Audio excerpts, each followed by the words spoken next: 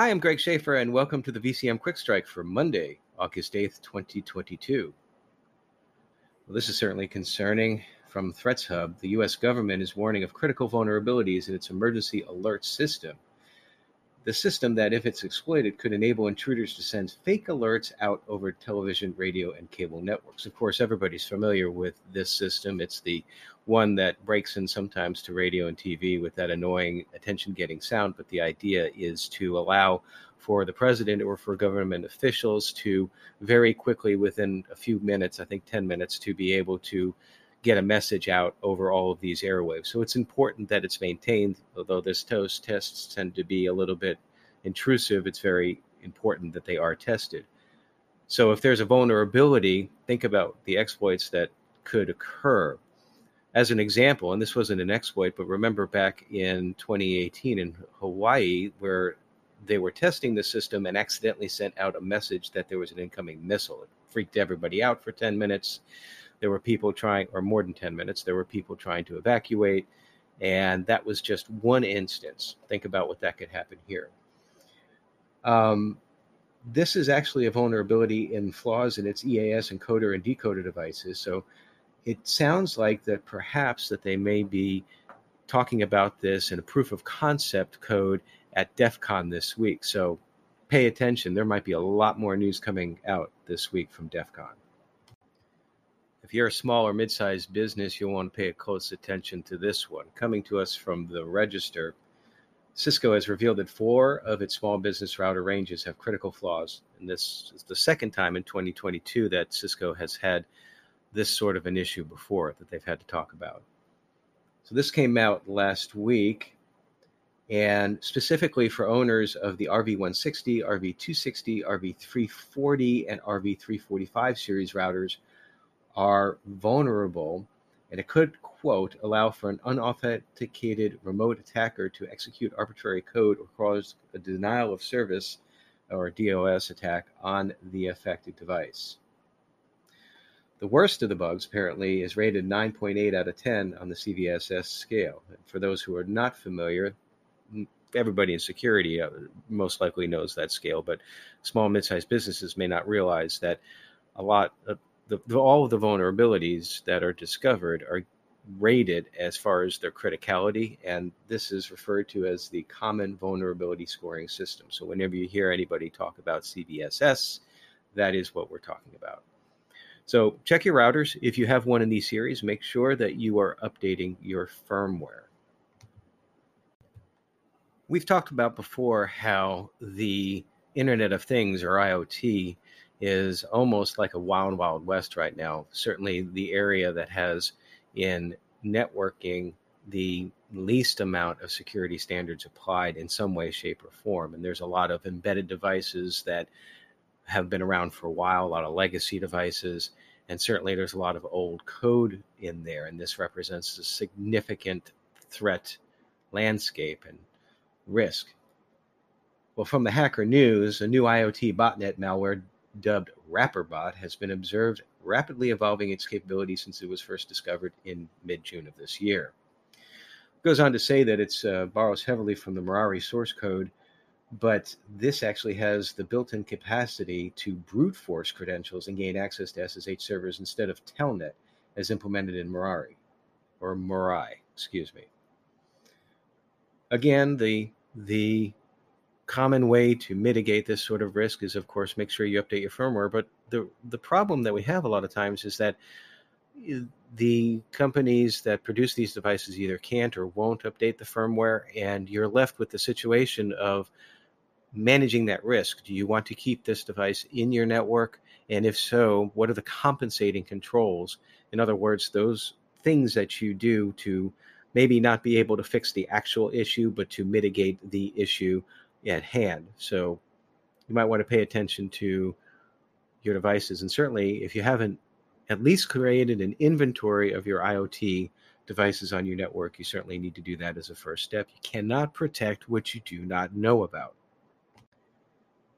We've talked before about the Zimbra email vulnerability. Well, now CISA, the U.S. Cybersecurity and Infrastructure Security Agency, has added that recently disclosed high security vulnerability to its known exploited vulnerabilities catalog because they've cited now that there's evidence of active exploitation. Now, if you don't remember the specific CVE for this, with a CVSS score of 7.5, which is certainly not the most critical on a scale of 1 to 10, but it is significant. CVE 27924, it's a command injection flaw in the platform that could lead to the execution of arbitrary memcached commands and theft of sensitive information. So the only difference now is that CISA has recognized that because this is being exploited out in the wild right now, that this has been added to their known exploited vulnerabilities catalog. So if you haven't looked at this and you're a Zimbra email user, you definitely want to pay attention.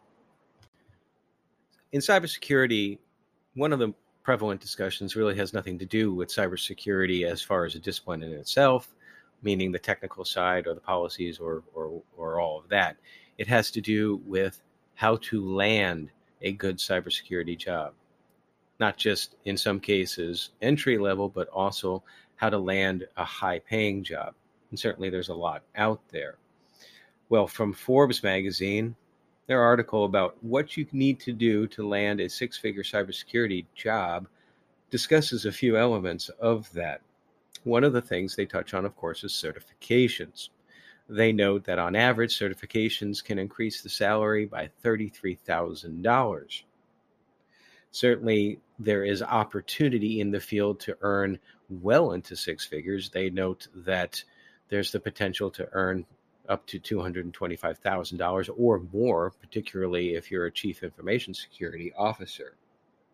They also talk about whether or not a degree is really needed in the space, and also that they note that cybersecurity is a mission-oriented career field. So you have to have a certain mindset associated with it. And I would add that you really have to understand the business that you're applying cybersecurity to, your skills. And in 30 seconds, I'll have some more thoughts about that. I'm often asked for insight and advice as to how to both get into cybersecurity and how to progress in your career in cybersecurity. I mentor some folks, and I've been mentored by some wonderful people out there. And my journey is a little bit different because, well, quite honestly, I'm old. And when I started out in the career field, there was no such thing as cybersecurity. But what I've been doing is that I've been doing a short video series on YouTube. I've got the link in the show notes talking about my journey because there are some commonalities. Even though I started out over 30 years ago, there are some commonalities between then and now. One of them is certifications.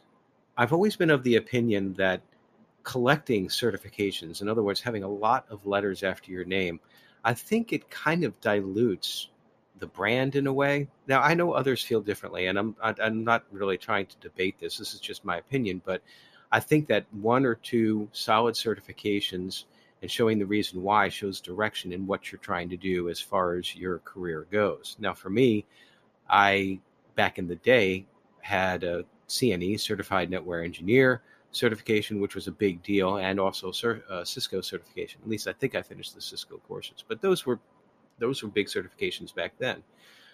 Later on, of course, I got the CISSP, which some would say is the gold standard in cybersecurity. So my advice there is that if you're looking at certifications, look at the ones that are relevant to the field that you want to do, what you want to be in cybersecurity, because it is a very specialized field in a lot of different areas. The second one is with regards to a degree. And I would say that, no, a degree is not necessary, but it certainly can help, particularly if you want to move up the chain. I think it's very necessary to have at least a bachelor's, if not a master's, in order to be a chief information security officer, preferably in a business area. My master's is in information security project management, which was actually from the School of Business at the university that I attended at the time, Middle Tennessee State University. It was not a technical degree. It was about learning the business, which is why on this podcast I talk so much about how you have to learn the business, because ultimately that's the only reason why cybersecurity exists, information security, whatever you want to call the field. And I go back and forth. I've talked about that before. It's a business need.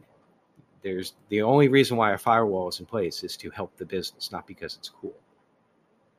The third item is with regards to the mission-oriented nature of cybersecurity. And I think that that's one of the reasons why you see a lot of previous military folks in there, because that's what the military is, all mission-oriented. We're all dedicated towards what we need to do and how we need to do it.